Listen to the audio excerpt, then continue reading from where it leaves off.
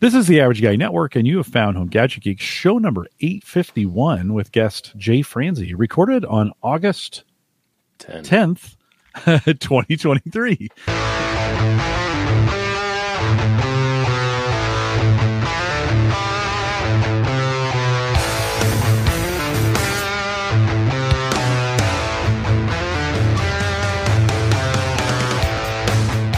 Here on Home Gadget Geeks, we cover all the favorite tech gadgets that find their way into your home. News, reviews, product updates, and conversation, all for the Average Tech Guy.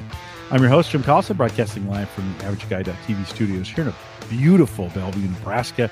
Jay Franze's with me tonight. We Jay, starting like 4th of July, it started raining here, and it just hasn't stopped. And the grass is green, the trees are green, everything is green. It's glorious here. My sister was just in town today having lunch with us, and she's like, it's so green here. And I'm like, well, this is not typical. Have you guys been getting as much rain as we have? You know, I think we are getting more rain than normal. You know, it's just once or twice a day maybe. But I'll tell you, I'll take it, because moving back from California, there was no rain and everything was brown. Yeah. So now being back in this neck of the woods, everything's green and it's beautiful. Oh, yeah. It's hot and humid, but it's beautiful. Yeah. It's just been a really wet. I mean, we had a really dry spring, and then just started raining and it hasn't stopped. We're supposed to get rain all the rest of the week. Brian Hour in chat says, so are we doing a meetup for show 1000? This is 851. That's 250 shows. I do 50 a year. That'd be 5 years from now. Well, we'll see. We'll see, Brian. We'll see how that goes. And so, of course, big thanks to Randy Walker, who joined me last week. Fun to have him on the program, and we spent a little time together. If you haven't caught up on 580, get back there and get that done. Big thanks to our Patreon subscribers as well. If you're finding value in the podcast and you want to give back, easiest way to do that is through Patreon, whether you do it for 1 month or a annual subscription of some sort, whatever you want to do. Check it out, theaverageguy.tv/Patreon. You've already heard from Jay, but Jay's back on the show tonight. Jay, welcome back. Well, thank you, sir. I appreciate it. Your show last week, that was the WordPress episode, right? Yeah, that was a WordPress one. Yeah, it's good. It was kind of good to catch up on WordPress. It had been a while. He actually, after the show, Randy said, let's dig in. I'd said a few things I think that alarmed him. So he was like, hey, let's dig in a little bit. And so I shared my screen and we went through some things, and he was like, nah, you need to change that. You need to change that. You need to fix this. And go, this is how you see blocks. Because I was like, I don't think I've ever seen blocks. And he was like, let's take a look. Yeah, so Randy, thanks for hanging out with me. He introduced me to blocks, and we did some things on the site, and I'll be forever better for it. So Randy, thanks for coming in.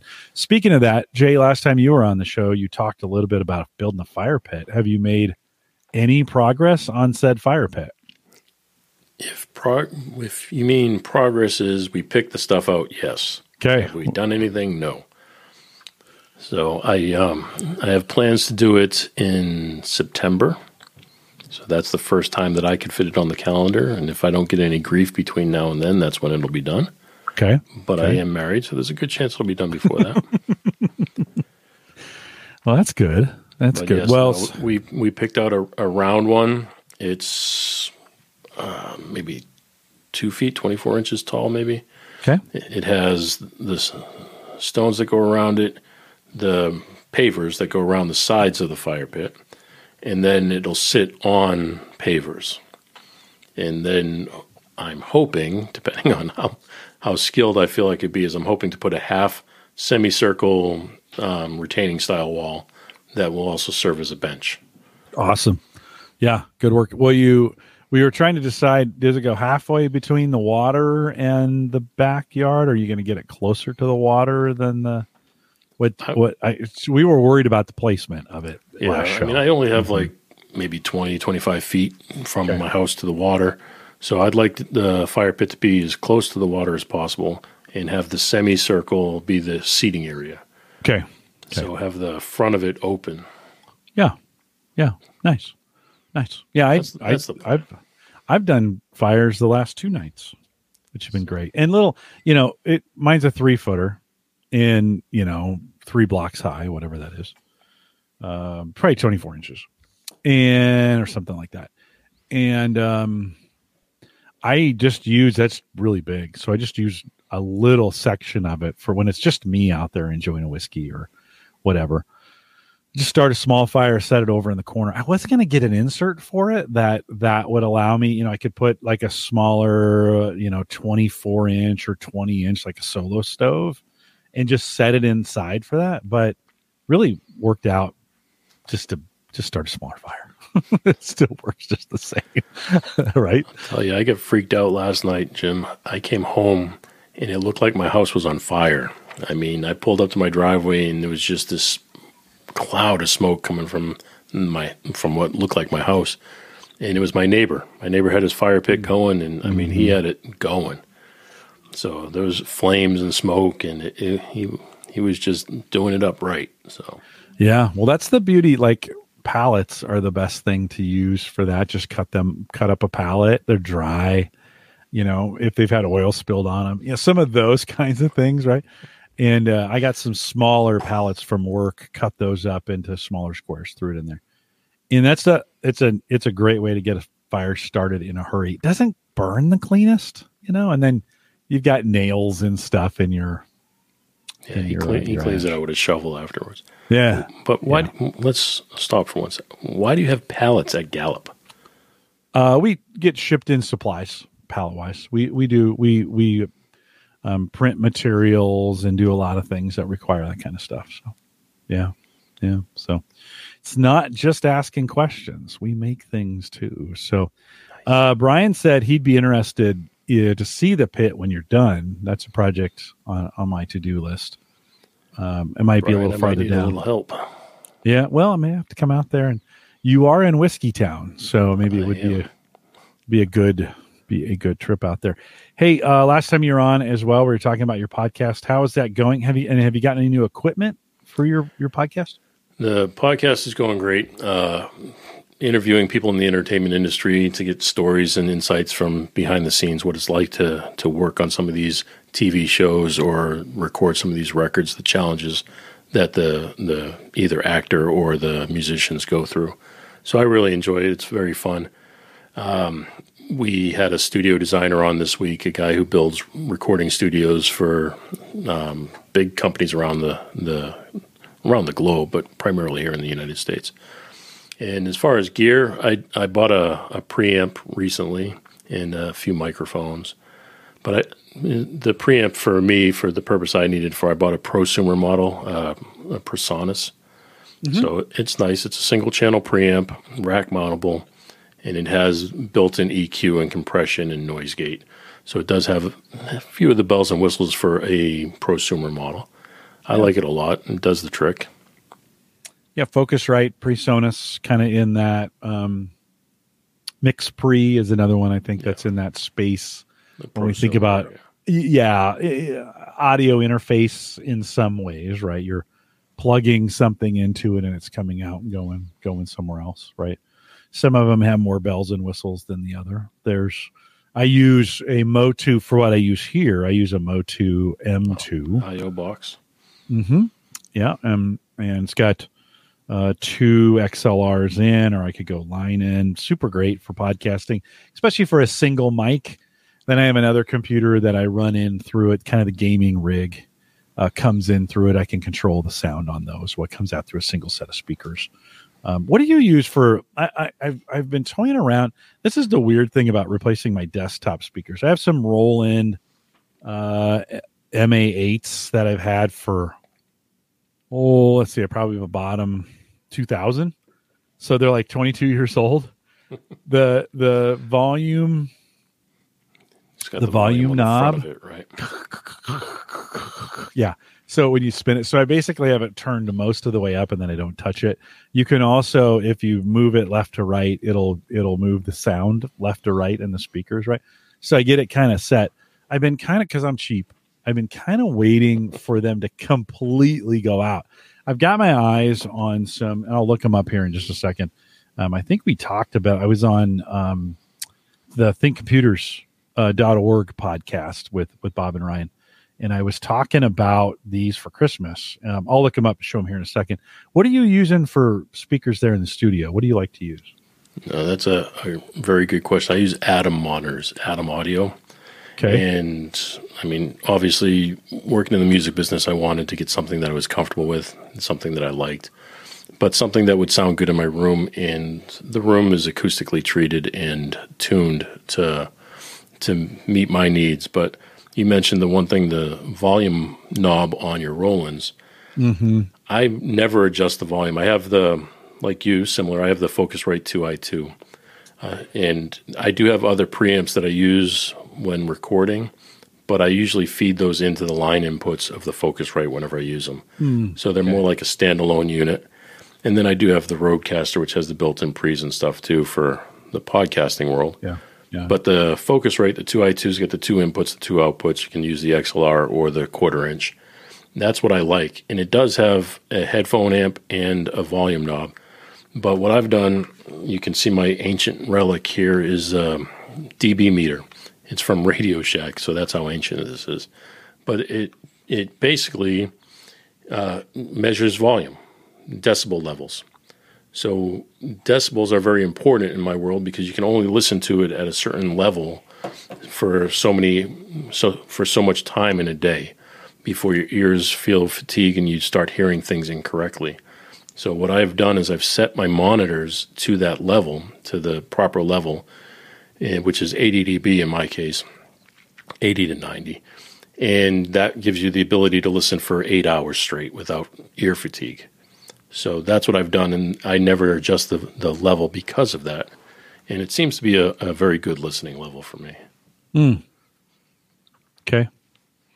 Yeah, it's good. I've never thought of measuring. I listen to almost everything through my earbuds. Yeah. And I've never thought of, I don't listen to things very loud. So, my watch will, I've got the Apple Watch 4. So which seems so old now. It wasn't that long ago. I maybe had it 4 years, right? 4 years. Which, remember when we used to keep watches for 10 or 15 years and you didn't even bat an eye at it. And now you're talking about replacing them after 4. The Edifier are 1280Ts, which I don't think this is the exact model I wanted, but this is kind of what these $100 shelf speakers was kind of what I was looking at replacing it. $99. They've got both Bluetooth and dual ends, which is kind of what I'm looking for to come from. I do that with the Motu today. So maybe I don't need that, just to be honest, because I push a single channel out through the Motu, but just something different. These, and it's just hard. I'm finding it hard to replace speakers that are still working. You're like, why they're still working? Throw it back up on the screen for a second, will you? Yeah. Mm-hmm. No. I'm just curious to see the dimensions. Let's take a look here. This is audio. We could read the dimensions. Yeah. Let's see if I probably need to come down here to some specs. There's the back panel, 2 sets of RCA inputs simultaneously. See, I think it's good when you have multiple sets of inputs because you can listen to different sources. So you don't have to unplug things to go to a different source. And for me, it's good. I also do that when I'm I like to go to different sets of monitors, so I do it in reverse. So I use the Atom audios. I use those for my day-to-day mixing, but then I also want more of that small speaker, almost like an AM radio style speaker to listen to as well. Mm-hmm. So I like to be able to split the signal to go to different sets of speakers. Yeah. But in your case too, having USB or Bluetooth would be a great Bluetooth would be handy at times to do it. Yeah. They're 5.7 inches by 7.7 inches by 9.2 inches. If that what gives size is the woofer? The woofer is it's at the base 4 inch. Yeah, 4 inch, 116 millimeters for our friends outside of the United States. Randy Black in chat says, I love my PreSonus Iris 3.5 monitor studios. I have to check those out. Studio monitors, sorry. PreSonus is awesome. And for a prosumer brand, they are amazing. Yeah. Yeah, they're a little pricey, but You think so? I don't know. I'm cheap. I'm I cheap. have a Presonus Fader Pack 16 in front of me, which is 16 faders. So when I'm mixing music, I can bring up 16 individual items at one time. These days, it's not necessary to have faders where everything's done with inside the computer. Mm-hmm. But from my history of working in studios, I like having the ability to touch a fader and move things on the fly. Yeah. And I had at the time it was Digidesign, but it's Avid now. I had an Avid system, which I really enjoyed. It was large and felt beefy and comfortable, but it's literally nothing but a remote control at this point. So there's no need to do that. Yeah. And the cost for the Avid model is through the roof. So this one, it was pricey. It was $1,000 for the fader pack, but it was definitely worth it. Mm-hmm. But the preamp was as cheap as like $199. Oh, that's not too bad. No, considering the pro ones are, $3,000. Yeah. You can, with this kind of equipment, you can get lost in a hurry. It is surprising as we think in the podcasting world, though. All that equipment we used to have is now kind of condensed into the Rodecaster Pro or some of those super. You don't even need, $300 in your $400 in your the Rodecaster is one of the best things ever. I mean, it's not that expensive, and it has all the bells and whistles. I mean, it's really nice. Yeah, you can do a lot of stuff with it, and I even I think, and I've said this before on the show, but several times actually, that I think you don't have to be a podcaster to have really good sound equipment for your PC setup and for work calls. And I have 3 shows tomorrow. They're basically just 3 calls. And I'm going to do them here, and I'm going to do them in this kind of setting. But I've got a pretty good pair of Audio Technica. I think it's VPH S1, the headset that comes around, and I'll use those for work like people use, the regular headsets, and it's comfortable and I like them, so I don't think it's bad. Don't think it's bad to have. I want to talk to you a little bit and bounce some things off you. I've had these thoughts going through my head for the last couple of weeks as we're getting closer to the fall, and I'm not going to get political. It's going to sound like it for a second. And I'm not going to give financial advice, even though it's going to sound like it for a second. So don't shut it off as we get going. But student loan payments are coming due. I believe this will be the time they restart. For some of us, we have kids maybe who have student loans. We have student loans of our own that have been on deferment since, I don't know, what's April of 2020, which seems like it was a long time ago. Not that long ago, just to be honest, but I think 3 years. 3 years and some change. And there's been a lot of money in the economy, right? I think I'm not sure. Well, I mean, this is the part where it's going to sound political. I'm not going to take it there, but there was, just during the pandemic, there's just plenty of money available in a lot of different places. Whether those were through stimulus or through refunds or some of those kinds of things. I think we're getting to the end of that. And then I think the last thing to fall in all of this pandemic stuff is student loans. And I know I sat down with my kids and said, hey, it's time to pay the piper, right? And so I'm kind of feeling like as we get into this Christmas, this may be one of these moments where everybody kind of goes, there's kind of a collective maybe we should slow down on the spending a little bit, right? So it is, I think there's just going to be, it'll be interesting. So with that being said, and that part of what I'm going to say, I just wanted to give a reason why I'm talking about this. I think there's going to be the economy has grown in a way too. Things have gotten really, really expensive. And I think there may be some overbuilding that has gone on, or some overproduction, or some things going on where people have made things or whatever. And they can't sell them. People, there's all of a sudden going to be a glut of items in the economy. And I think for the savvy consumer who has been, is holding some cash and looking for some deals, I think we're coming up maybe on a cycle where the deals, we may not, even on Black Friday type stuff, we may see some great deals. One of the sites, and I'm going to ask you, Jay, what you use or what you've heard of, but one of the sites I've been using a lot of lately is Brad's Deals, just like it sounds, BradDeals, bradsdeals.com. Subscribe to their newsletter, and I get this really well done. Sometimes those things are a little spammy.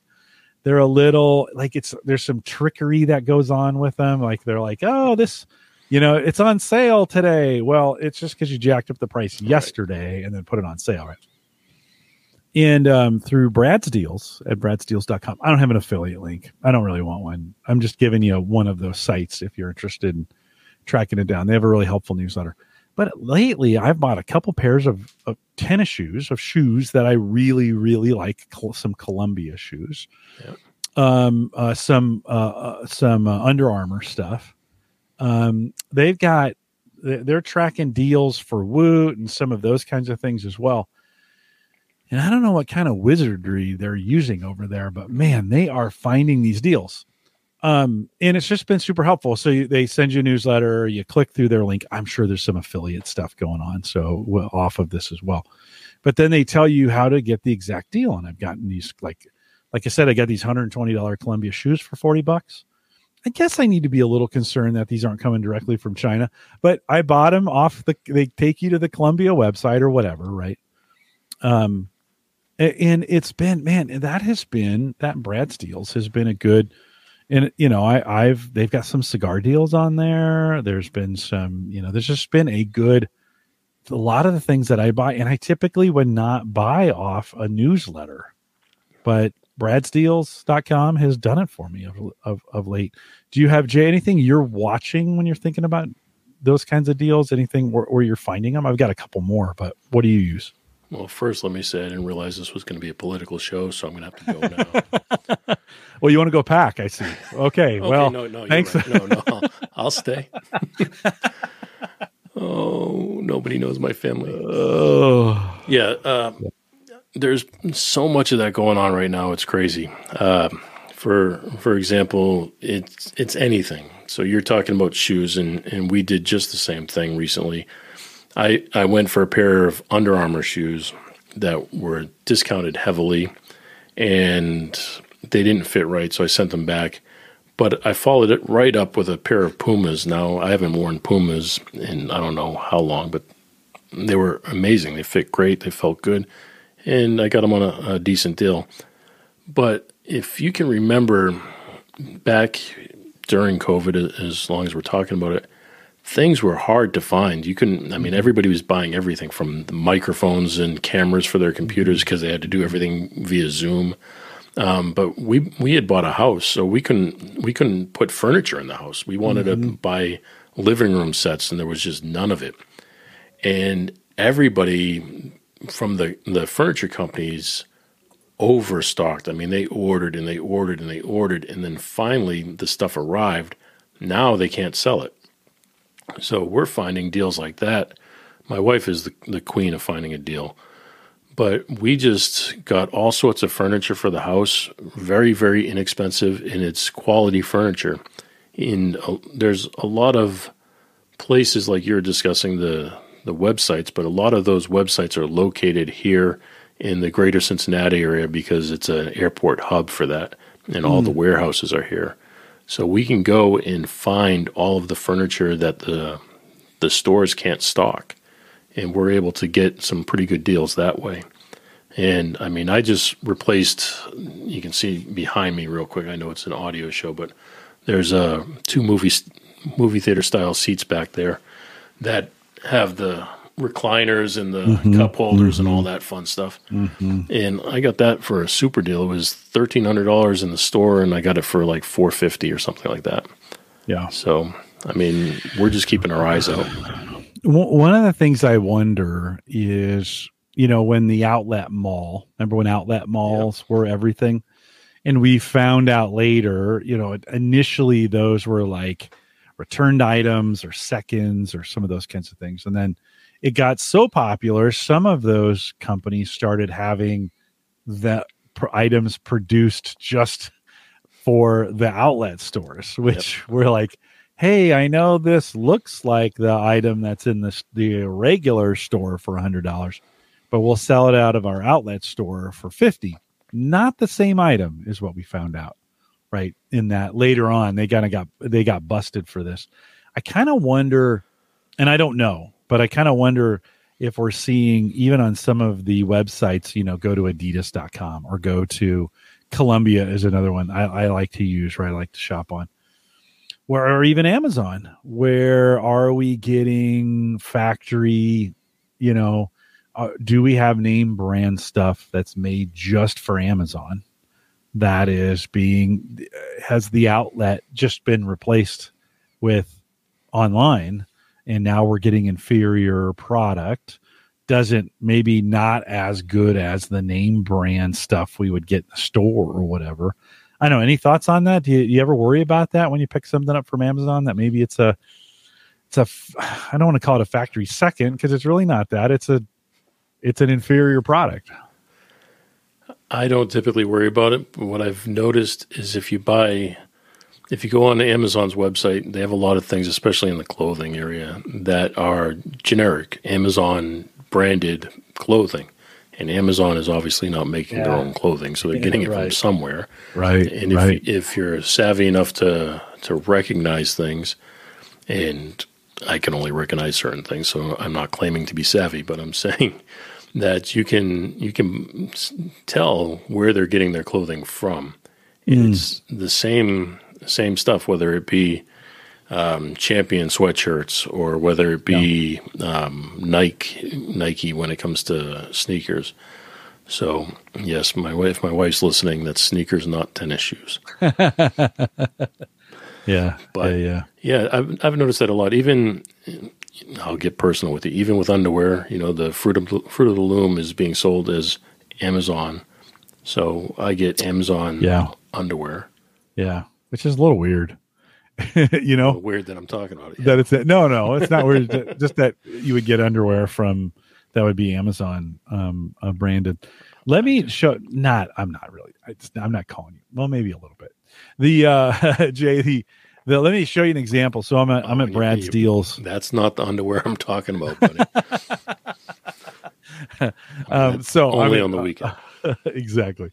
So I'm at bradsdeals.com, and here's I don't listen. I'm not just thinking about shoes, but this is a good example here. So it says save up to 50% off of Adidas shoes, right? And so it says, hey, save 50% off on apparel at premium outlets. See, shop at premium outlets. See, this kind of gets me. That's gets me going here. It says, use this promo code Adidas S50 to get an extra 50% off during checkout. Better yet, shipping is free on all orders. Check these out in the men's, that dropped from 120 to 60, then to 30 with the code. We couldn't find this price anywhere else but 100. So you click on so it's but now it looks like it's an Adidas store, right? But I'm definitely shopping at a premium outlet, right? So I can come down here. These Stan Smiths are 90. I love Stan Smiths. I can get them for the 90, and then 50% off that as well. So get them down to 45. Do you think they're authentic Adidas gear? I would hope so. Yeah. I would say yes. I don't know. It's hard to tell. People are capable of anything these days. Yeah. But I would think that they were. I would think that you're looking at probably last year's models, very possible. So you're looking at it probably a year or two behind the cycle, and that's why they're able to do that. Yeah. Well, I'd feel better if I was buying it at adidas.com, just to be honest. But instead of an outlet for it, oftentimes, if you get it and it's comfortable and you wear them, does it matter? True. No, it's true. And if it has a return policy, which I don't know if Yeah. they do or not, but if they do have a return policy and you don't like them, and you can send them back. Well, I bought some Merrills from Zappos that way. Came in through Brad's Deals. Great deal Merrills are typically $140, $150, $160. I got these for $50, I think, and they came from Zappos. And you kind of think, okay, well, I think those are probably authentic. By the way, this is not where I intended to go with this, but when I saw the outlet thing in there, I was like, have I been careful with it?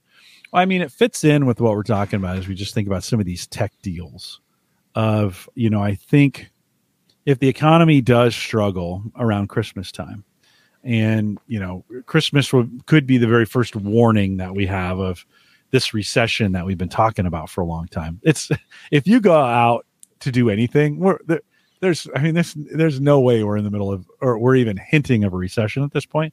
I mean, everybody's just spending money like crazy, but that all may came to a grinding halt when we take out student loan payments. We'll just have to see. We'll have to see how it goes. But that being said, I think there could be some good opportunities, especially in the tech space, because as companies start to tighten up, they may not be buying as much. There just may be some great opportunities for those who have cash, so to speak. So I guess what I'm saying is maybe don't blow all your money on Black Friday. And maybe not, right? Maybe not. But I don't know. Any of your thoughts?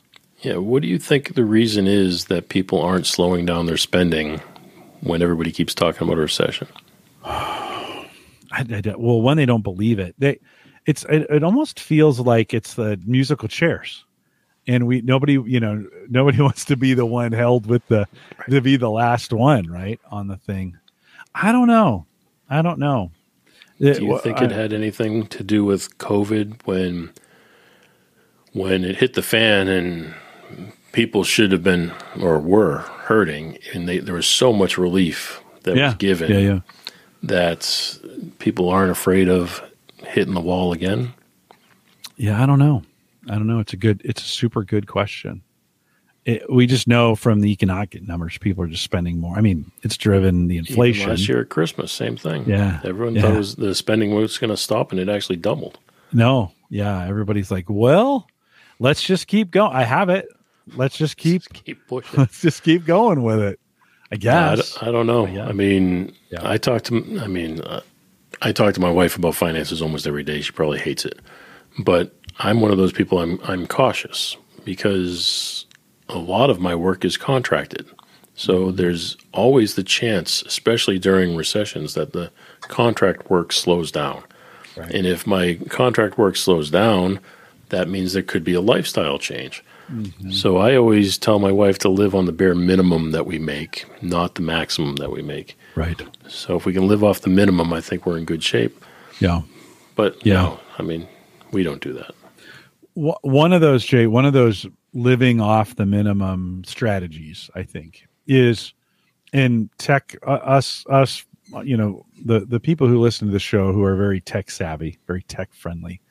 One of the things that's picked up as of late is everything is a subscription now, right?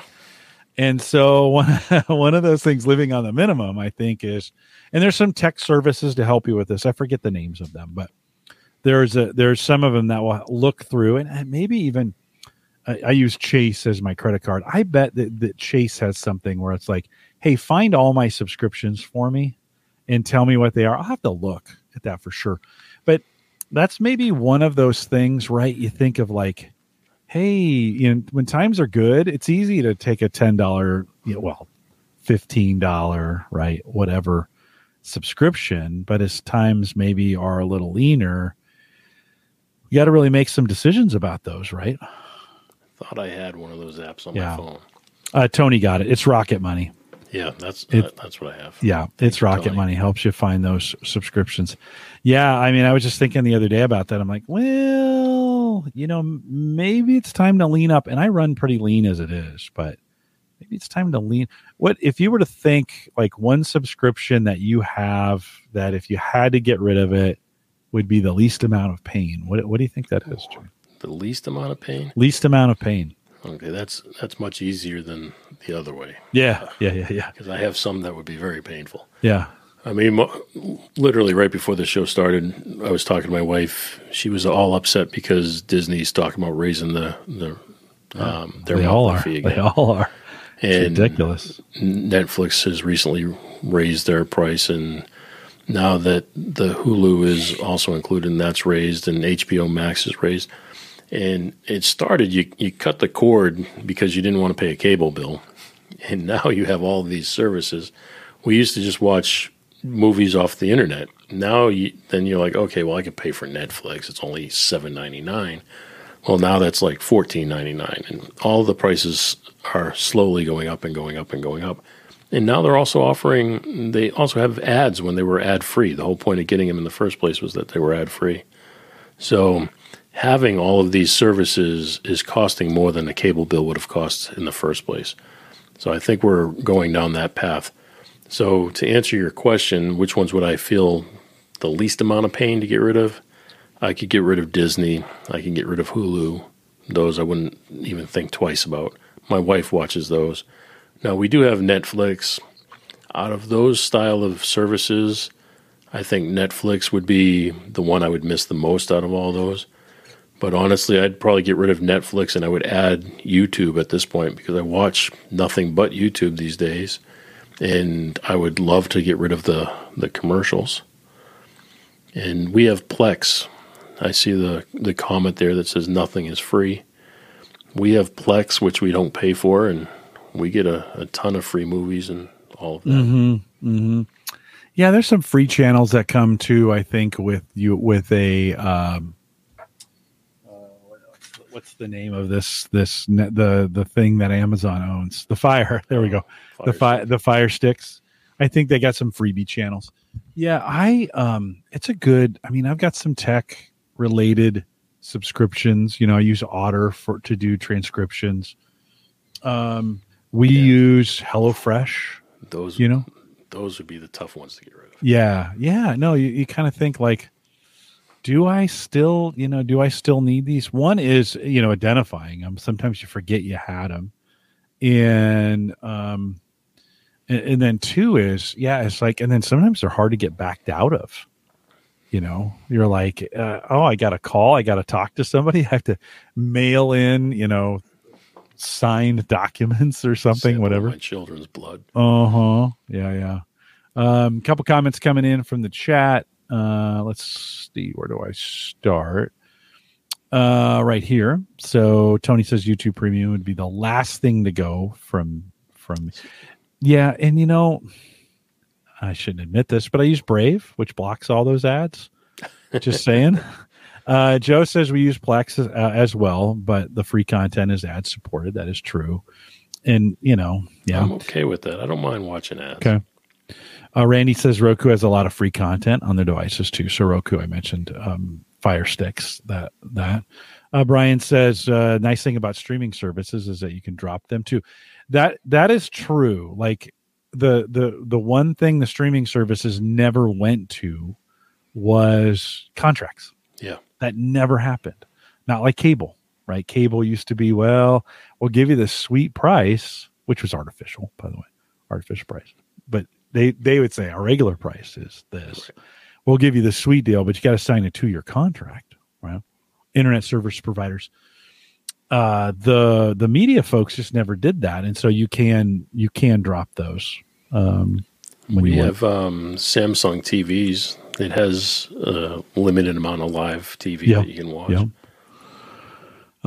Jim Shoemaker says I watch YouTube all the time. No commercial because I think I use uBlock Origin with Edge. Yep, there's a couple blockers out there.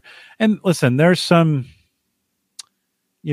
content creators. This is kind of where I land. So content creators get paid based on YouTube ad revenue.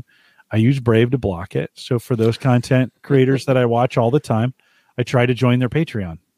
Yeah. Right. I try to find another way to support them. The YouTube experience with ads is, I don't know how people do it. It's horrific. It is just the worst experience ever. And I watch it all the time with the ads. So that is one that I've been meaning to subscribe to, and I just haven't. Yeah. And to be honest, $15 a month to go YouTube Premium isn't that bad especially for as much YouTube as I watch. But I'd rather get the money to the subscribers that I support when I can. Joe says he could lose Paramount pretty easily. Jim says I always pay for subscriptions with a privacy card. That way you can just cancel. You can cancel just that card when you want to stop paying. And I'm assuming that privacy card is a service of your credit card, where you get a separate credit card number that's attached to your primary account, and you can do it that way. Have you ever done that? I have not done that, but that's a great idea. I was just thinking about it the other day, not for this purpose, but for something very similar. I wanted to give a card to my daughter. I have a 13-year-old daughter who is out spending money now and shopping and doing all these things and signing up for stuff. And I thought about giving her a prepaid card just so that we can cancel it at any time and not be hurt by anything. But so that would be another great reason for these services. Yeah. And Hulu is bumping their rates up to $14.99. Yeah. Yeah, I think they're all going up to about the same price, which is too much.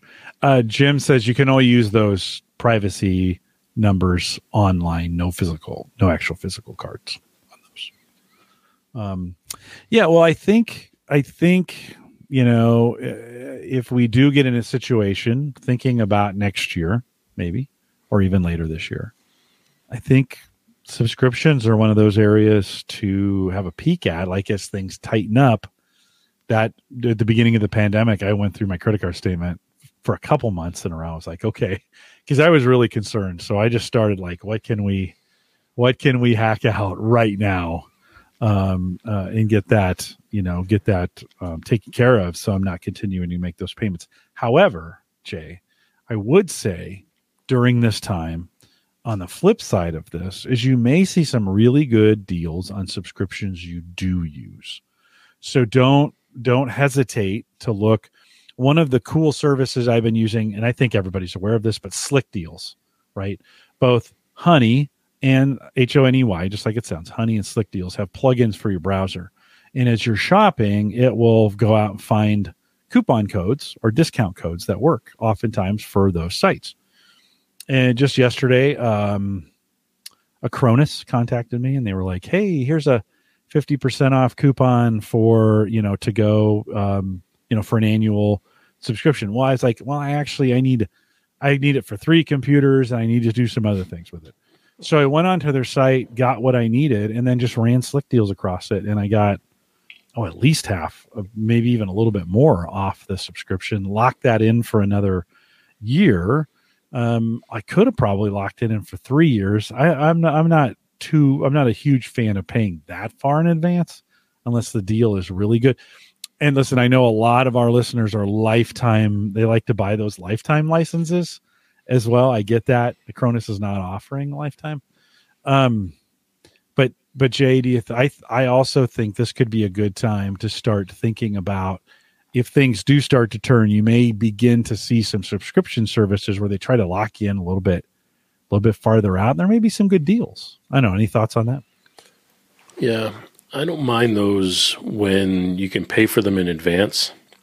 So if you get locked into, say, 2 years and the price is good enough that it's low enough that you don't mind paying it in advance. That way I don't have to worry about including it into a monthly budget and so forth. And I can just keep an eye on it. And if in a couple of years I don't want the service or don't like it, I can go in and cancel it. So I like that.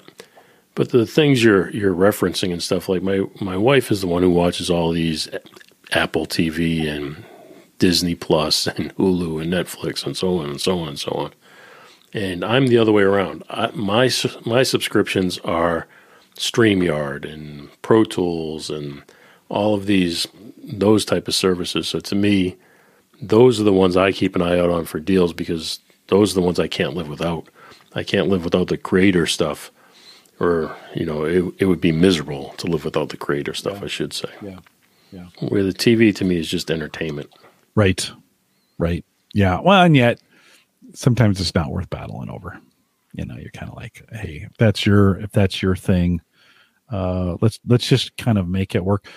One of the other strategies, and this may also work when we think of the media stuff we've been talking about, Disney, some of those other kinds of things, is go ahead and cancel them and let them come back to you with a deal. All right. I just did that with AAA. Yeah. What did they then send you an email? Hey, come back and we'll give you email 40% off. All sorts of stuff. Yeah.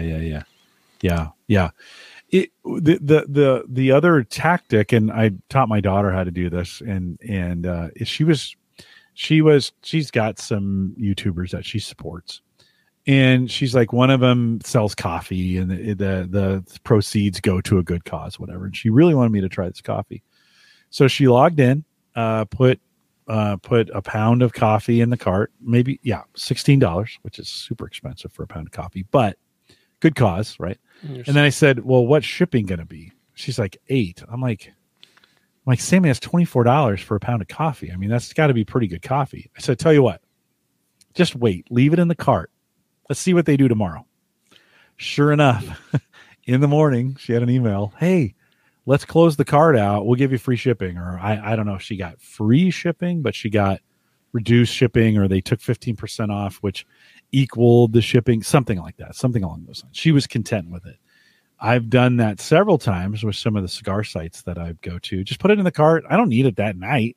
Just wait overnight and wait for the discount code, or wait, because they want you to clear the cart, right? They want you to, they're like, well, shoot, you were gonna buy it. We need to do some things, offer free shipping or offer a discount on the thing. So that's worked for me too. You ever tried that? Have you gotten those deal emails after if you just leave it in the cart? I have, but not as a strategy. I do that all the time. I go look for stuff and I put it in the cart, and then I'm thinking to myself, I don't know if I want to spend that. Like these hats, for example, I buy a lot of these hats. I have hundreds of different colors and all that, but they're $50 a piece. And so, but they'll always offer you a deal. Buy 3, you can get this much off, and do that. But I noticed, like you said, I'll pick the ones I like and leave them in the cart. And then in a day or two, I get an email saying, hey, just to let you know, we're discounting these products by this much if you want to go ahead and finalize your purchase. Exactly. Yeah, if you want, it's a great negotiation tactic. If you're one of those people, and I'm not a big fan, I face-to-face negotiation is not great for me. I don't enjoy it, but I love negotiating over the web. So kind of wait and see. Oh, yeah. So I like to kind of wait and see, like, hey, I'll put it in there. Tony says he has a Pixel Fold in the cart, and Google keeps sending him a 15% off coupon, right? Wait a few more days, it'll be 25. Yeah, you never know. It may not. I shop. I buy some. We buy our plants, our flowers and stuff from a company called Michigan Bulbs, and it's just they're an e-commerce, giant e-commerce plant site. They're really good at it. But they've gotten that way too, where I go out and put a bunch of stuff in the cart just to see what kind of the email is going to be the next day. It's a really common. I mean, most e-commerce platforms now encourage companies to get the cart closed. You've got an active customer out there. Get it closed. Don't lose the sale. Do some things close the deal. Yeah, close the deal. Get that thing done. Jim Shoemaker says. Leave it in the cart. I've never tried that. Does it get better the longer you leave it in? Sometimes. Not everybody's the same. Sometimes they offer you one deal and then it's gone. Sometimes it's a limited time offer. Sometimes they clear the cart for you. I'll tell you, this hat company, the deals get better as time goes on, for sure. Yeah. A lot of times it's the shipping that they're willing to take a loss on the shipping, because they don't pay as much as they charge for the shipping, right? So in a lot of cases, Amazon has kind of spoiled us in a lot of ways, where we think everything should be free. Listen, I could buy something and pay $1.99 for shipping, and I wouldn't do it because I just can't. Like, I have such a hard time paying for shipping because I'm so spoiled. Even on Amazon, if it doesn't, because there are some items that don't have Prime shipping associated with them, and if I see a shipping charge, I'm like, I'm not buying it. And I'll go without.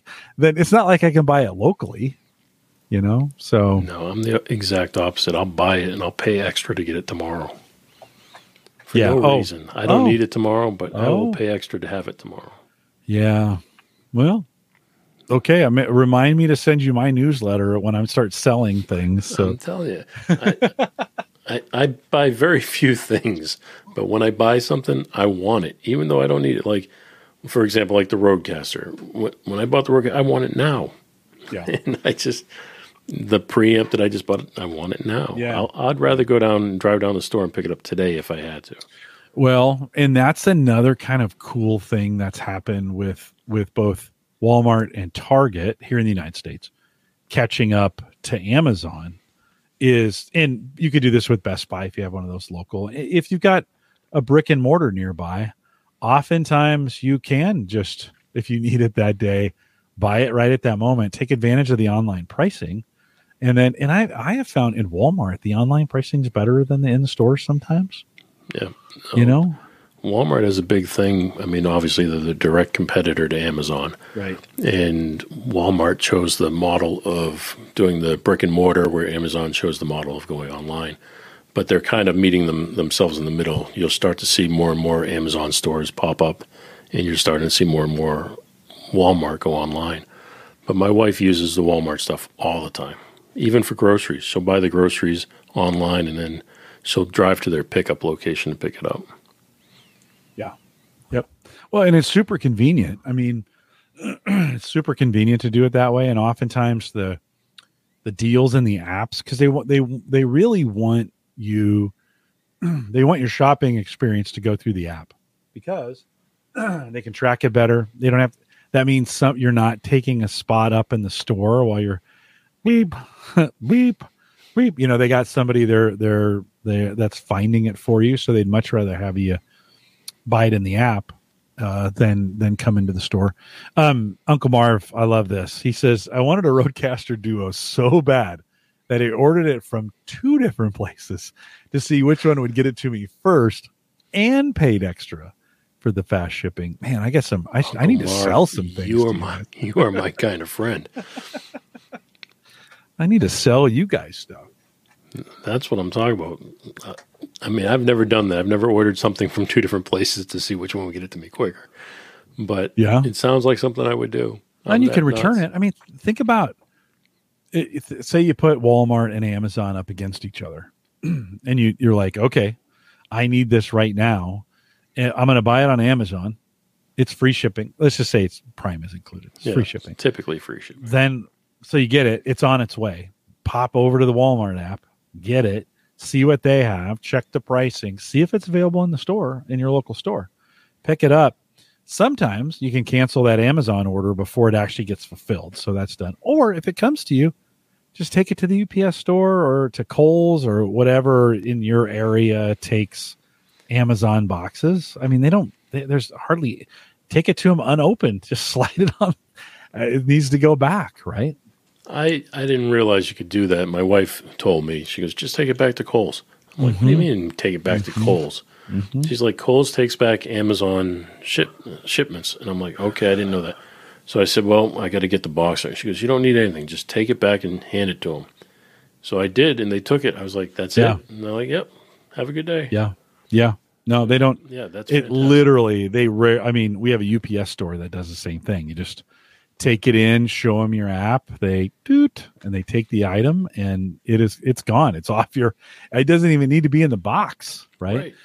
This is another one. Tony says Best Buy price match for the win. This would be another thing. You could buy it on Amazon, print, or go into the store and say, I just bought this at Amazon for this price. Will you match it? And I'll buy it today. Well, I mean, the odds then of them, you would think, because they do some price matching on them, on some stuff. It's got to be, they've got rules around it. But I never thought of doing that and then just saying, it's coming to me right now. If you match this, I'll buy it and return the Amazon price or the Amazon box. Did you ever see those that say, we'll match the price, and if we can't, we'll give it to you free? It's like, tell me the moment you're not going to be able to match this price then. Yeah. Yeah. Brian thinks Staples has started doing Amazon returns too. They just took my Staples away from me. There was one right down the street from me, and it closed down. Yeah, we've had them closed down here in Omaha too. Yeah. And then Tony says, just show them the current price. You could do that on the app too. Just go in there. And if you want to do it that way, I just think sometimes like, okay, I'm going to get this thing rolling in case I can't find it anywhere so that I'm not wasting any time. Because in some cases, the time to your point, if you want it faster, the time of the day you buy it on Amazon matters, right? And so it may be another day delayed if you wait too long. So get that thing shipping. We are so close to the Amazon facility. There's sometimes I get it the same day. Yeah. Yep. I mean, when I say close to it, I mean their hub is at the airport here. The Cincinnati airport is in Upper Kentucky. It's not in Ohio. But the Cincinnati airport's 8 miles away from my house. So that's where their hub is. And if I order something, there's a very good chance if I order it early enough, I'll have it by the end of the day. Yeah. It's crazy. I think a lot of locations, if you're in any major metropolitan, you're getting it pretty fast. We get them next day easily here in Omaha. I haven't seen anything same day except Walmart. We have a Walmart just down the street. And a couple of times in the morning, I've been ordering something and they're like, we could have it to you in the afternoon. And you're like, oh. And that's a great point too. My wife will order groceries at Walmart and they'll send her a message saying, look, your order's ready, but we were unable to fulfill this one item. And then later in that same afternoon, that one item shows up separately. So it's like, okay, whatever your process is. Yeah. Our grocery stores says, and I think Walmart does too, says we don't have this. Is this an acceptable substitution? Yeah. And then you can accept it, right? All the stores here they've done major renovations to support the online shopping. Where before it seemed like an afterthought, today it almost seems like it's a necessity. Not almost. It is part of the shopping experience. I don't know. Sarah pretty much does all online shopping now for grocery shopping, and then they give her a time slot and she goes picks it up, or we go pick it up or whatever. We do the same thing with the exception of Costco. My wife buys a lot of stuff at Costco, including the gas. The gas is always much cheaper at Costco. Yeah. Oh yeah. Yeah. Uncle Marv says I get Amazon same day all the time since I switched to the business account. Yeah. Uncle Marv for the win tonight with that. For sure. Well, he sounds like you and him would get along well. I want it now, Daddy. Uncle Marv, contact me after this. Okay, what's her name on Willy Wonka? Cheryl? Yeah. What was the name of who always wanted it now? The purple girl. Yeah. I forget her name. Somebody will put it in chat. Randy says my daughter's playing her in a dance recital. That's right. I want it now, Daddy. Randy Black says I get most Amazon orders in West Virginia next day out of that hub near Cincinnati. Veruca. It's Veruca salt. Yep, there you go. Salt. Thank you, Randy. Oh. My poor daughter doing that in the dance recital. She showed me the dance, and it's just funny. Veruca, didn't they call her Violet, though? Was it because...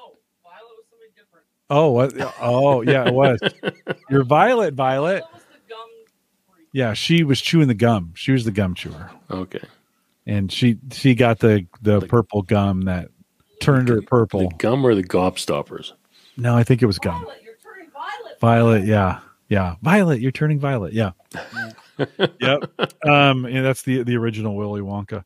Well, I think just to bring this back full circle, I think there's some opportunities as we think about, we're coming to the end of the summer, school is starting, student loan payments are starting. I would keep I'd keep a close eye on what's going on with the economy, how people are feeling. I think Christmas time will be a good indication of how people are feeling about spending or not. I'm not sure we have any discipline to actually stop spending. People may just go deep in debt. So it could take another year for that to actually kick in. Who knows? But I think with that comes some great opportunities just to do some smart shopping. And I think one is check the deal sites, see what's going on. Register. Slick Deals is another one of those, slickdeals.net, that you can actually register for alerts. So look for specific items. Honey has that ability. If you put the plug in the browser and you're shopping somewhere, it says, do you want me to track this item for you? And when I see the price drop by and you set the percentage, I'll send you an email, which is super cool. The other, we won't spend a lot of time talking about this, but the other thing that I have found too lately in Solo is the Solo stoves is particularly bad about this. I gave them my phone number, and they literally send me a text deal every day. Yep, I made that mistake with one company. Yeah, and I get it every day. And I know I could type stop. Yeah, but I have yet to do it. No, because I'm like, well, maybe there will be a time when I want to buy one of these things. FOMO. I don't want to miss a good deal. Want to hear funny? Yeah, my 13-year-old, we went to a convention and she signed up and won a guitar. I told you that story. And she signed an entry and won a guitar, and they asked her if she wanted to be put on this mailing list, and she said yes. So she gets these text messages every single day. And I told her, all you have to do is type stop. So she typed stop and sent it, and they said, understood, thank you for your consideration, whatever they said. And then she felt bad. She's like, oh my God, they typed back to me right away. She goes, that's so sad. And she got all upset thinking she was offending somebody. And she wanted to type back and say, never mind. I was just kidding. I'm like, it's automated. No, don't worry about it. It's just, it's a robot. It doesn't care. Going back to your last point, have you gone into a store, like, I know we talked about Best Buy and stuff, but have you been into like a Guitar Center or any of the electronic style stores? No, They're carrying less and less items in the store. Yeah. And they want you to buy the stuff online now. So even when like the preamp I just bought, I went down to a Guitar Center to buy it. They don't have it in stock. They say they sell it, but it's not in the store. Same thing with my audio monitors. All of the stuff they say they carry, it's online only for the most part. Mm-hmm. So you just get the generic, simple stuff that they know they can sell out of the store. What are they keeping brick and mortar open for then? Just for those who want to come in and look, or? Well, I'm sure like a place like Guitar Center probably also offers lessons and stuff. The other stuff that goes along with it. That makes sense. And they have the band related stuff like for school bands, trumpets and wreaths and stuff. Yeah. Supplies, some of those kinds of things. Yeah. Well, some interesting ways to hopefully you, meaning the listener, have found something to latch onto, just something new maybe you thought of, like, oh yeah, maybe I could give that a try, and some great ways, regardless of what happens here in the future, maybe some great opportunities to get some of those things that you need or that you don't need quickly. In your case, Jay. Well, I'm saying I learned a couple things tonight. Uncle Marv, thank you. And, yes. And also some of these sites that you were mentioning that have the plugins for your browsers. I never thought of that before. Yeah. In fact, Slick Deals and Honey will compete against each other in your browser. So you go to buy something and both will pop up and say, we have coupon codes. Use ours. Use our coupon codes. Now, I know I know that when they're doing this, they're getting a cut of it, right? So that's their business model, but I don't care. If it's saving me, half price or whatever, that works for me. There's also Honey now is owned by PayPal. They just got purchased by PayPal, and they also have like rebates, cash rebates that go right to your PayPal account. So some sites that may not have a coupon code, Honey will say, hey, if you just agree, there's a 1 to 6% rebate.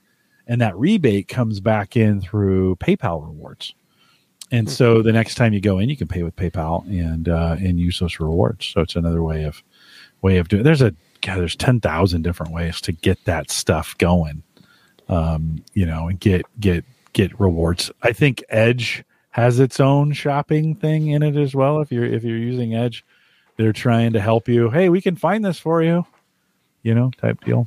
So. I've used PayPal forever, and they were actually one of my clients for the longest time when I was out in Silicon Valley.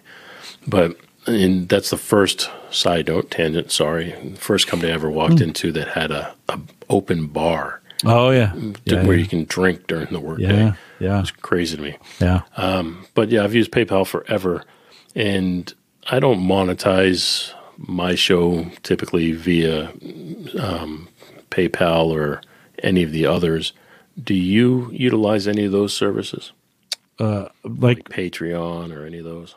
Well, we have Patreon through I have a show Patreon account and I give money via Patreon. PayPal for sure. Venmo. We actually use Venmo for just for the kids. If we want to, we'll be out and the kids will be like, "Hey, I want to go." We'll pay for them and then they'll Venmo us. So we do some of those. Yeah. Yeah, my wife uses Venmo because a lot of the stores around here accept it. So she pays for a lot of things via Venmo.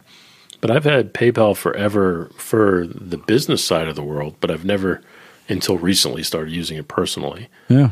But I've never used any of the Patreon accounts or any of that stuff, just because I don't monetize in that way.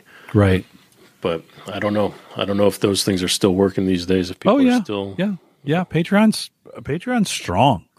They're doing a lot of cool things for content creators, and buy me a coffee and some of those other ways of doing it. I think Venmo is starting to get regulated. I think for the longest time, a lot of money was moving around there tax free. And I think the government said, hold on a second, you're going to need to start collecting taxes on some of those things. Remember when like Amazon, I think for the longest time, no sales tax. Tax free. A lot of the stuff I used to now again, showing my age, when you could first start purchasing things over the internet, most of it was tax free. Yeah. Oh, for sure. Yeah. It took a long time. Then they were only charging tax based on the state you live in. Right. Which because some states didn't require it. Right. And I only know that because I've lived in, almost all of them at this point. I think it's 100% at this point. I think taxes are, I remember when that kicked in and you're like, oh, well, because that was nice. Especially on bigger purchases. Like New Hampshire, that doesn't have a sales tax. Do you have to pay for your online purchases, tax on them? I wouldn't think so. Yeah, I don't think you do. I wouldn't think so. But I think you'd have to have an address there Well, yeah. Right. Yeah, if you're a resident, for sure. Yeah. Yeah. Well, and I bought a camera for my daughter, and I was heading out to Boston. So Ed said, why don't you buy it at the Best Buy in New Hampshire, and we'll go there and pick it up. And, it's $800 camera. So it saved me $100. Well, Massachusetts, the tax is 5%. So... And I only know that off the top of my head because I was born and raised there, not because of any other reason. Mm-hmm. But Massachusetts sales tax is 5%. We used to go to New Hampshire all the time. Anytime you'd make any major purchase, whether it be a laptop or desktop or anything, TV. All those stores are right on the border. Yeah, it's right. Nashua, New Hampshire is right there. It would take you just as long to get there as it would take you to get to a local mall. Yeah, yeah. And then in the other direction was what they called a packy, but a local liquor store. Mm-hmm. And because Massachusetts, you could not buy alcohol on Sunday. Yep. So everybody would just drive to the huge liquor stores because they're state run in New Hampshire. Yeah. Yeah. Huge liquor stores there. But it's also one price. You pay the same price everywhere. So getting deals in New Hampshire is because it's the same price everywhere. So everything's allocated. If you're looking it's hard to find allocated, beverages. So it has its pros and cons. Jim Shoemaker says when Amazon started building warehouses everywhere, they had to start paying state taxes. I'm sure they're paying. Yeah. Yeah. Brian, last comment here says, Oregon and Washington, I believe one has no sales tax and the other has no state income tax. Could live in one, shop in the other. Yeah. Portland would be one of those cities. Vancouver, Washington would also be. You could flip in between the two on those. Yeah, I lived in Tennessee. They didn't have state income tax, but they had a high sales tax. You're going to pay it one way or the other. Iowa has less property taxes. Nebraska is the tax me state. We high property taxes. We have 7.5% sales tax. They get you coming and going. There's only like 10 people in the state. Somebody's got to pay for this thing, right? Well, Massachusetts is nicknamed Taxachusetts, and they had taxes for everything. Anything at all you could think of is taxed. But New Hampshire had no sales tax, but their property taxes were much higher. Mm-hmm. So Yeah, it's got to get paid for. Live in right? one, we're buying the other. I guess It's going to get hit. Yeah, you're going to get hit one way or the other. I'm sure those states got that figured out, right? So.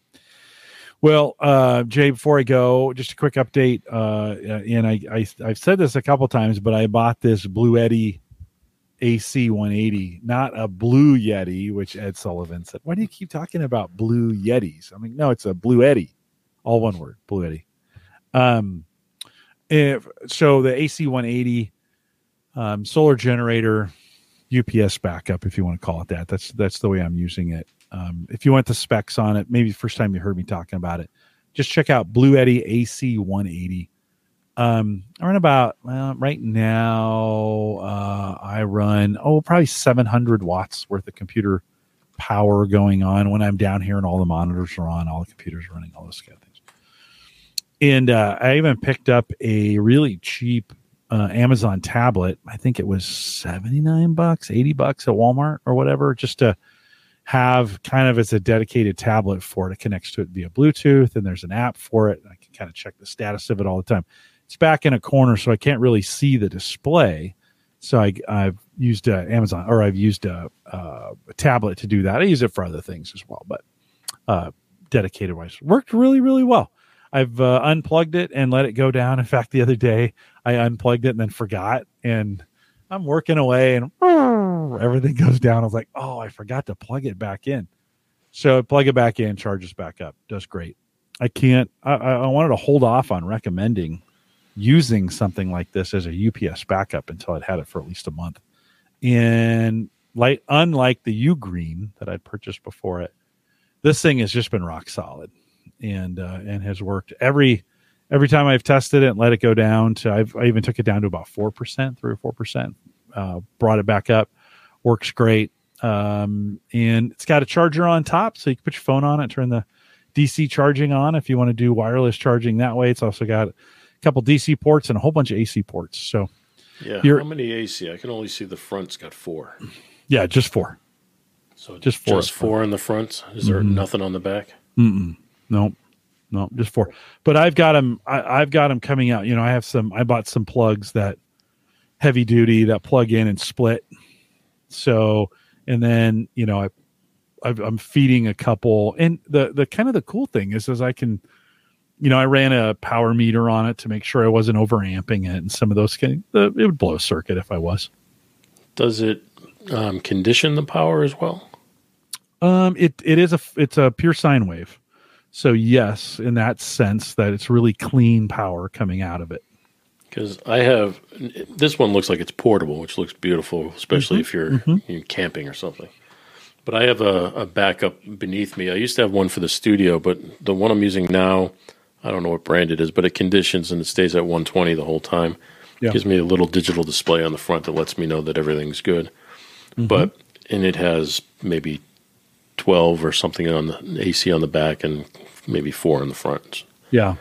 It's nice. And then it also has USB and USB-C and stuff. Yep. Yeah, but this will get you speakers and stuff in it. No, is that a fan? That's a fan on either side. Fans to keep it cool. This is, and Jim is asking me, have I tested the UPS capabilities? Yeah, every weekend, one of the nights I'll unplug it and just let it run down. And then, sometimes I've let it go. Well, one time I forgot and it went down to 3% and plugged it back in. It was just fine. How long does it take to charge back up? No, how long does the battery take I get about an hour and 20 minutes. That's not bad. Yeah, no, it was really one of those things. I wanted more time. My UPS just only gave me like 7 minutes. And I was like, I have a generator. Yeah. So I can have that thing set up in 15 or 20. Like, so can you just keep my generator, my stuff running? It's a 5,000 watt. No, I mean size. So how much space does it take up? 3 by 3 by 4. Maybe it's not. Maybe 4 by 4 by 5. I don't know. It's not very big. Is it big enough that you can pick it up and take it into your house? I wouldn't. Is it gas? But I could roll it into the house. It's gas powered. Yeah. So you probably wouldn't want to run it in a house anyway. No. You want to keep it 15 feet from any structure, but If you think about it, you're only looking for it to stay powered long enough so you can safely power everything off. Well, yes and no. Like in a power outage, I don't actually want my computers to go down. I want them to keep running. and so I bought this standby generator that I also don't have a whole house generator system set up. So I have to kind of, power it. Say the power goes down tonight. I'm going to need to I head out to the garage. I'm going to roll that just outside. I'm going to fire up the generator. I'm going to let it warm up. I'm going to grab the 240 cable, and I've got it plugged. I plug it into the generator and I plug it into the side of the house. And that 240 comes in, is split into two 120 circuits as it comes in with two breakers, two 15 amp breakers. So I make sure I don't overdo it on that one. And then I can plug in extension cords and get things going. So I have a cord built to make it from the generator back here. And what I really want to do is just unplug it from the wall, plug it into the generator, and everything keeps working. That's really what I wanted, Jay. I didn't want this. That seems extreme. I mean, yeah. What do you have to connect to your house? What do you mean? Oh, it's just a 240. I just did a 240 pass through that you plug the 240 cord into it. It's like an RV plug, right, basically. And then on the back side, I just wired it down into a breaker box. Yeah, to a breaker box too. And actually, I run it through another one that's got a voltmeter on it, so I can tell how much voltage is coming into the house from the generator. Not that handy, sir. It was fun. It's a total overkill, complete overkill. But this is what I wanted to do. Yeah, I'm thinking keep my computer running. That's what I'm thinking. Yeah. But oh wow, no. Yeah, and Jim asked, does the Blue Eddy offer any communications to the devices that's on the battery power, like the auto shutdown? No, not like the APC devices that I had a USB cable, and it would say, "Hey, you've lost power. You're going to shut down in 5 or 7 minutes." What really tipped the scales for me is I started looking I wanted a single UPS that could do, I run somewhere between 500 and 700 watts worth of computer power down here with everything. That's everything. That's all the computers. It's all the monitors. It's everything. And what I really wanted was a UPS that could handle that much. I started pricing them out for a single UPS. They were $800 or $900. And I was like, I can get a solar generator for $800. Why don't I just go that route? The Ugreen didn't work. It struggled. It struggled to do the pass through. It did the UPS function really well, but then as the battery was charging down, it was just shutting off. And I think I think the board was bad. It was really struggling. So I had to send the Ugreen back. Blue Eddy has just been rock solid, and it works. It works super great. Brand name of the one I have. It's not bad. I mean, it does the trick, but I used to have a double rack mounted Monster one, and I couldn't find it when I wanted to put this room together. I couldn't find that same unit, but it was incredible. And I mean, it never left 120. I mean, it was as clean as could be. This one down here, I mean, it works and it does the trick, but it fluctuates between 120 and 121. And I mean, the power's gone out once or twice here, and it stays on for maybe up to 2 hours if you're not using anything. Jim Shoemaker says he has 2 APCs, and that's what I had too. The problem is they're not the versions I have were not pure sine wave, so they were throwing the breakers on the generator all the time. I could not run the generator and the UPS at the same time. I needed a pure sine wave to do that. Well, again, that pure sine wave UPS device that I was looking at, APS has them.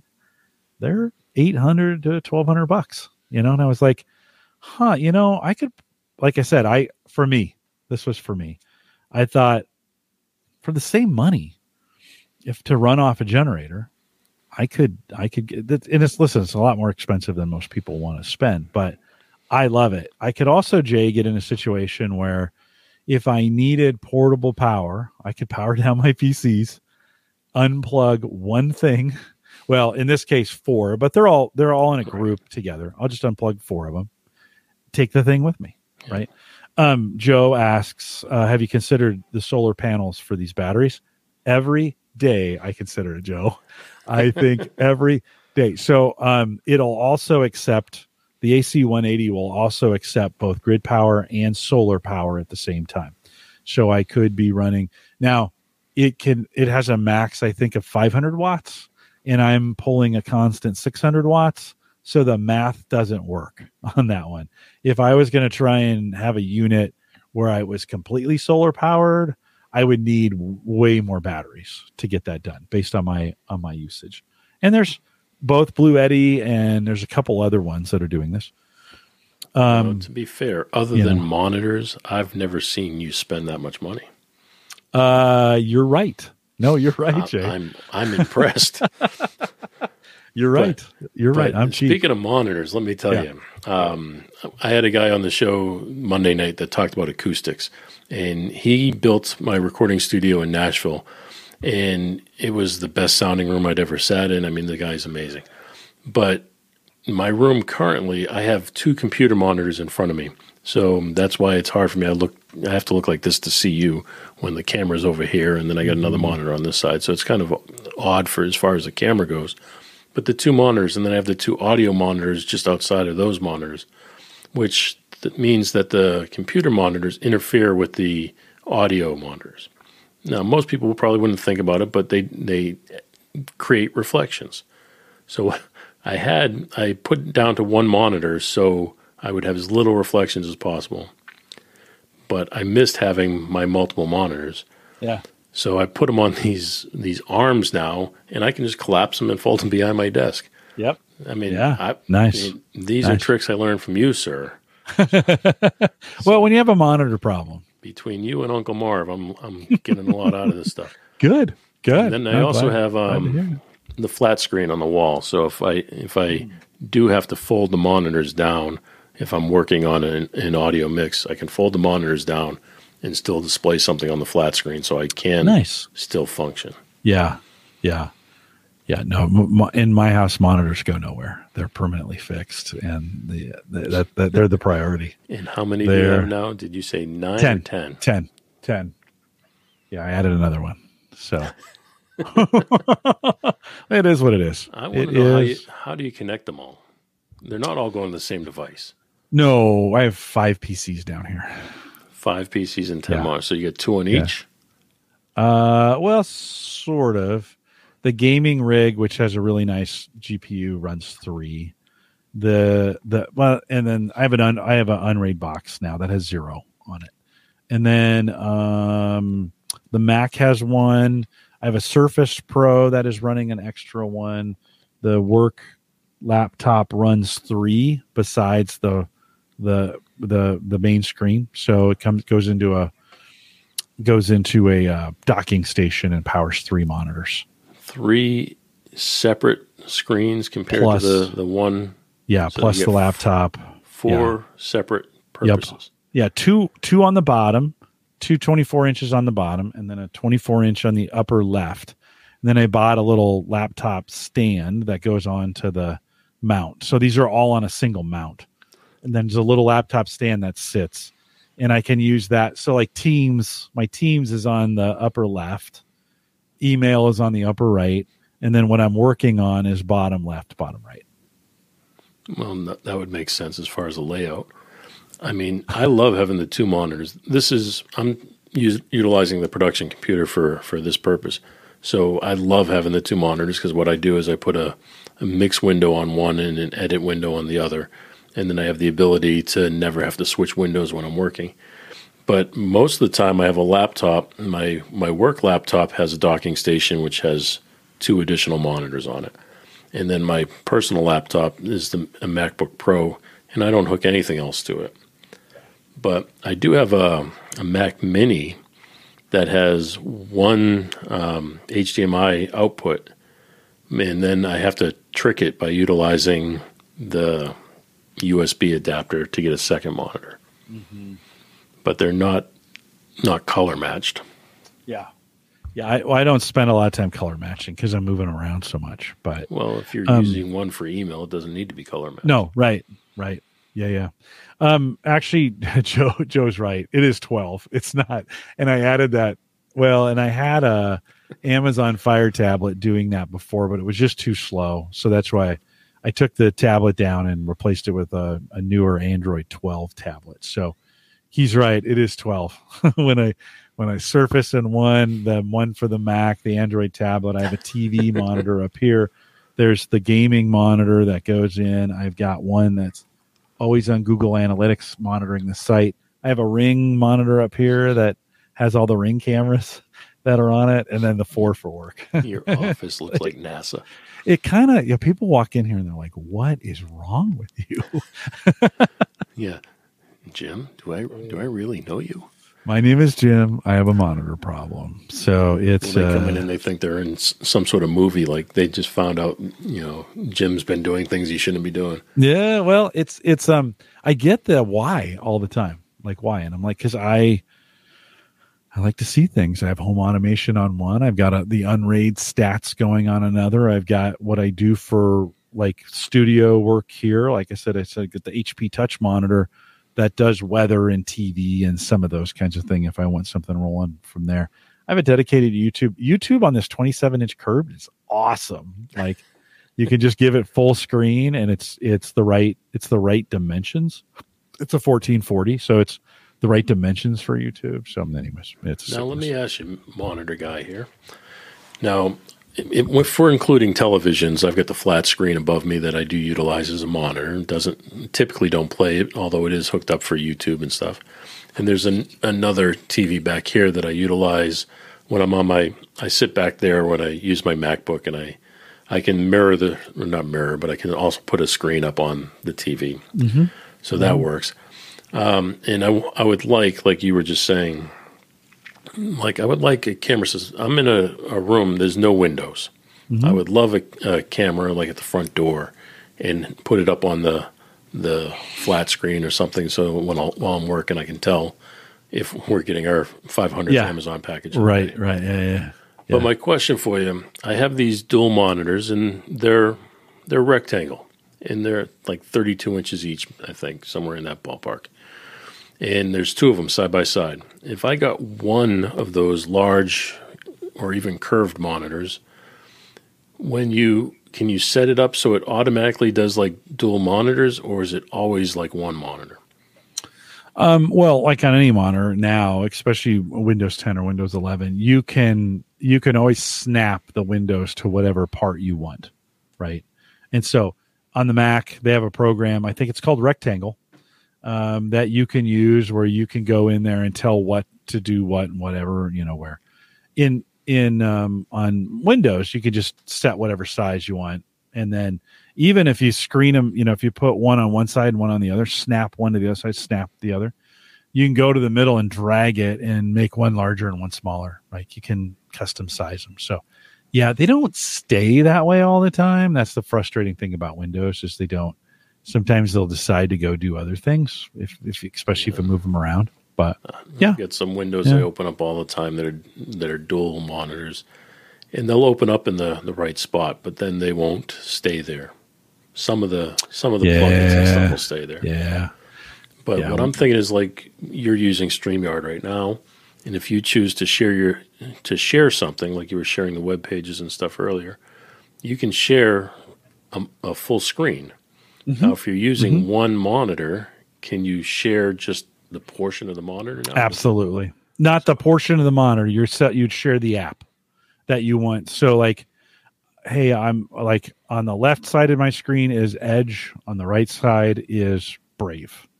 And so I can go into StreamYard and say share Brave. I can even tell it what tab to share on Brave. But where the option is for share screen, you're only going to have one option. Yeah, well, it's either the screen or it's the applications. Right now, when I go into StreamYard and choose share screen, it asks me which one. Yes. Yeah. There's 3 options, right? If you have it should be your web browser or the window or the entire screen across the top. Yeah. Tab, window, screen. Yeah. And I use the screen option just so I know that everything that goes on my right monitor is going to be visible to the public. Yeah. So if you have one monitor, You can't really do it that way anymore. No, you shouldn't. You should always just share the application that you're, or the tab in the way you're doing it. Yeah. So they don't see the whole screen. Yeah. Yeah. It's a good, I know a few things about screens. Yeah. One or two. Yeah. Randy says Magnet's another Mac OS window tiling app. And I'll wrap it on this. Jim Shoemaker says, and those neighbors said he seemed like such a normal guy, but little did they know until it was too late. Yeah, well, and I tell you what, a lot of these monitors that I have are fairly old. Like they just don't go bad. And so I just keep finding other ways to use them. And I like everything in front of me. I like to be able to see everything. I also have them all on a single plug. So I can say, hey, lady, shut off the studio monitors. And not single, because actually I have a studio monitor group that I can say. Then I can also say, hey, lady, shut off the Gallup monitors. That's work. It'll shut off all those. So easy to get them turned on. Home Assistant has groups for them. So I had Home Assistant on the Surface. I can touch, monitors, Gallup monitors, studio monitors, overhead light, the computer light, the HP touchscreen. So you are the tech guy, my friend. Yeah. No, I heard your conversation about leaving computers on and monitors and all that stuff. Do you leave your monitors on? No, I shut them off. You do. Yeah. When I'm leaving down here or I'm leaving to go anywhere, it's two buttons or two commands, and they all just shut off. So my monitors are the only leave the computers running. Shut off. But I leave the computers running, but I shut all the monitors off. Yeah. So I leave my laptops on, my work one, my personal one. They're on 24/7. But my production computer, I only use it for certain times, and I've gotten in the habit of actually shutting it off, and I don't know if it matters or not. Yeah. Well, I like to shut off my laptop when I'm not using it. That's the weird thing, as I typically leave everything on except the work laptop. That gets shut. I think that's more of a mental thing for me. Like, I'm done with work. I shut it off. I close the lid. Right? Yeah. Yeah. I physically shut it down. So I just before the show, it sits right here. It's right there. And before the show, I just turned it off. It's like, I can't, but I leave everything else on, So, okay. Jay, thanks for coming out tonight. I have successfully delayed you from packing long enough. It is time to tell folks where they find your podcast. jfranze.com, JAYFRANZE.com. We are live every Thursday, 8 p.m. Central, 9 Eastern. I've got an interesting guest coming up next week, and Jay, you might be interested in this one. His name is Shane Dreyer. He's with Irrigreen, IRRIGREEN. They're one of these irrigation systems where there's smart watering devices where they map your lawn or your plants, and then the thing pops up and it waters just those spaces. It kind of goes back and forth and extends out or comes back. I don't know if you've seen those. They're real popular. You can kind of see them. Well, just say the word irrigation to your phone, like water my lawn to Facebook, and you'll start seeing all of these show up. Some of them you can hang on a fence, and then you teach it where to water, and it will water just those spots in your yard. This is Irrigreen is a lot like that. They contacted me and said, hey, can we come on and talk about it on your show? I'm like, it's lawn. Yes, of course you could come on the show. So Shane will be on next week. If you guys want to join me live, that'd be awesome. But we are live just about every Thursday, 8 p.m. Central, 9 Eastern, out here at theaverageguy.tv. I will be off on the 24th, special dinner. My buddy just became a doctor, PhD, psychology, not medical doctor, but impressive. So we're going to go out. We're going to go out and celebrate that on the 24th. And he is a good guy. I've been working with him for a long time. if you want to come out and join us live, that would be great. Don't forget, Maple Grove Partners, secure, reliable. We talked a little about this last week, but secure, reliable, high-speed hosting. If you want to pair that with WordPress, like we talked about with Randy, you can do that as well. Plans still starting at $10. Best deal in town. Just check it out, maplegrovepartners.com. Thanks, everybody. Good show tonight with you guys out in chat. Appreciate all your comments. We'll do it again next week. With that, we'll say goodbye.